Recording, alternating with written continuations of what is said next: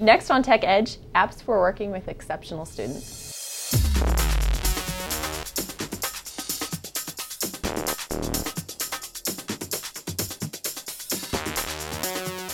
And today we're going to talk about apps for working with exceptional children.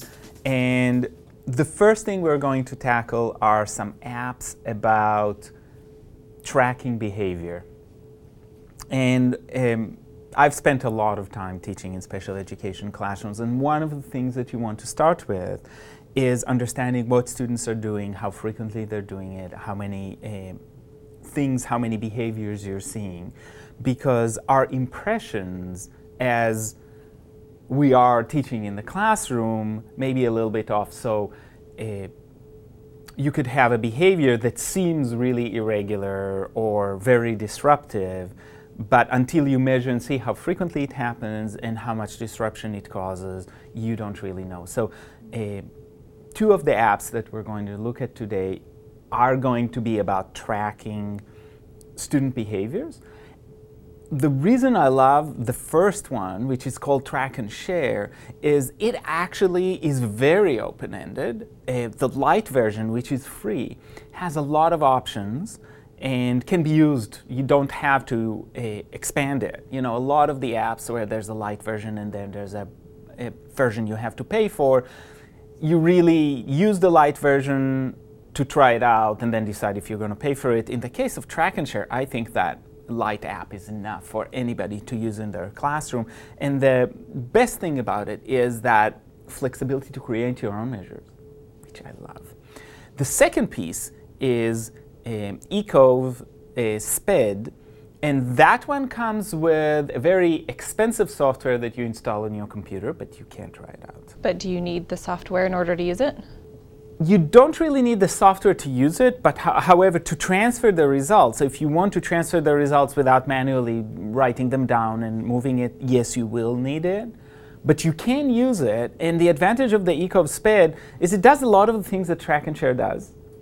So if you're using those things, I would say get Track and Share, don't worry about eCove. What it is very, very good at is doing time recording. So you can have timestamps, you can record how many times in a specific time frame that you're measuring, you're actually seeing the behavior. Whereas in Track and Share, you measure it separately and then you enter it. So those are two very different approaches to the measurement. So can you personalize them, or are they what you get in the app is what you use?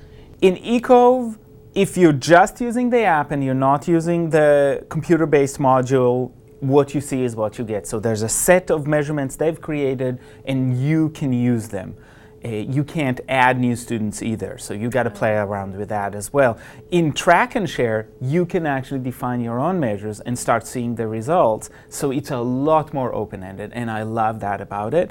There's another version of Track and Share called Autism Lite, and it is very, very similar with some specific modules built for autistic children. So that we'll go briefly over that, but again, the similarities are tremendous.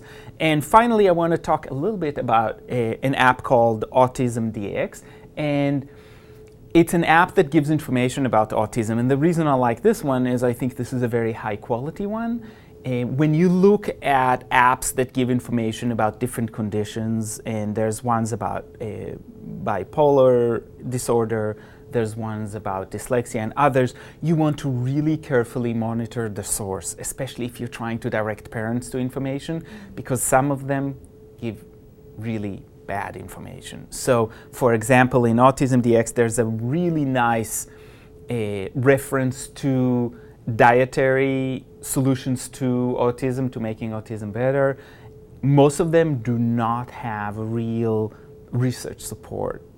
So Autism DX says that very, very clearly, which is what I like. Other apps seem to support that and say, how do you control this with diet? And you don't want to push parents in the direction of things that aren't proven and will not truly help. So really, this is the place where if you are directing parents or even yourself to getting more information, you want to make sure that this is really high quality information and you're really getting what you need.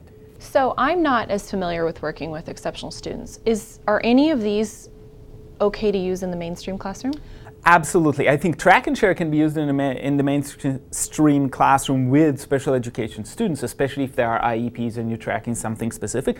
But also, you can use it to track things as simple as words per minute. So if you're doing fluency checks and you're doing it with all of your students, or you're doing any other measurement that is the same measurement over time, you can actually create a measure within track and share that'll help graph it over time and show you. So that's a great question, and that's also something that track and share will do very, very well. In the case of the ECOV SPED piece, that's a lot less likely. So this is built for very intensive observations. Maybe if you're a school psychologist or a special education teacher, that'll work a little bit well. But as a regular classroom teacher, while you're teaching, it's not going to work, most likely, because you don't have enough attention span really to address that at the same time. Okay.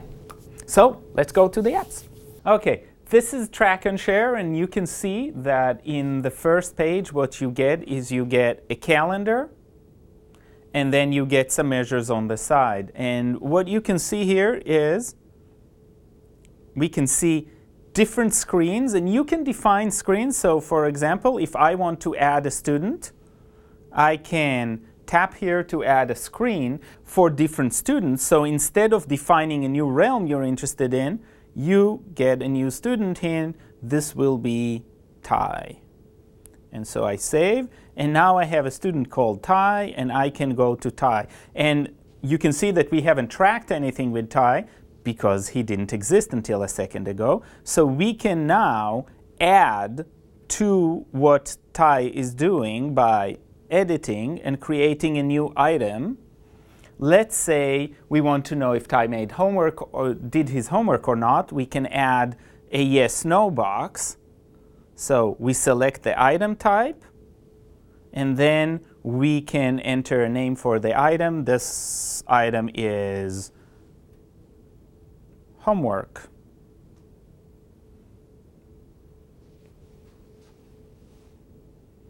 And it's active on what days? It's active on the weekdays. Weekends, we don't know if he does this. And it shows on Ty's screen, but we can actually show it on everybody's screen. So now all of my students have a homework. We go to track. You see that paw, that's the track. And now we can start marking whether, in this case, Sarah did her homework. So we can mark it as a yes, enter. And we can enter it for the rest of the week. Let's say she didn't do it on Friday. She did do it on Wednesday. She did do it here. Oh, so that's great that you can go back and Yes. mark days. The second nice thing is that you can add a note on any day. So you can actually say what happened during that day and add that note right there. So that's one thing you can track, and that's on Sarah's. But if we created a new item, because I talked about this, we can talk about whether you have, you can do some data entry with numbers. So this is a number, and we will call it words correct per minute. So it's a measure of fluency. Now we can start tracking, and then we go to words correct per minute, and you can see that there's a dial. And let's say that Sarah today read 120 words per minute. We've got two measures, and you can have more than one measure per day. The following day she read 100 words per minute, 33, etc. So you can enter values as you go along very easily. And I just entered 4 days so we can track it, because the next thing I want to show you is that you can graph out of each page. If you go to graph, what you can see is we have two graphs here that look at, this one looks at homework, and this is about a week's worth of homework. So you can see that it tracks it day by day.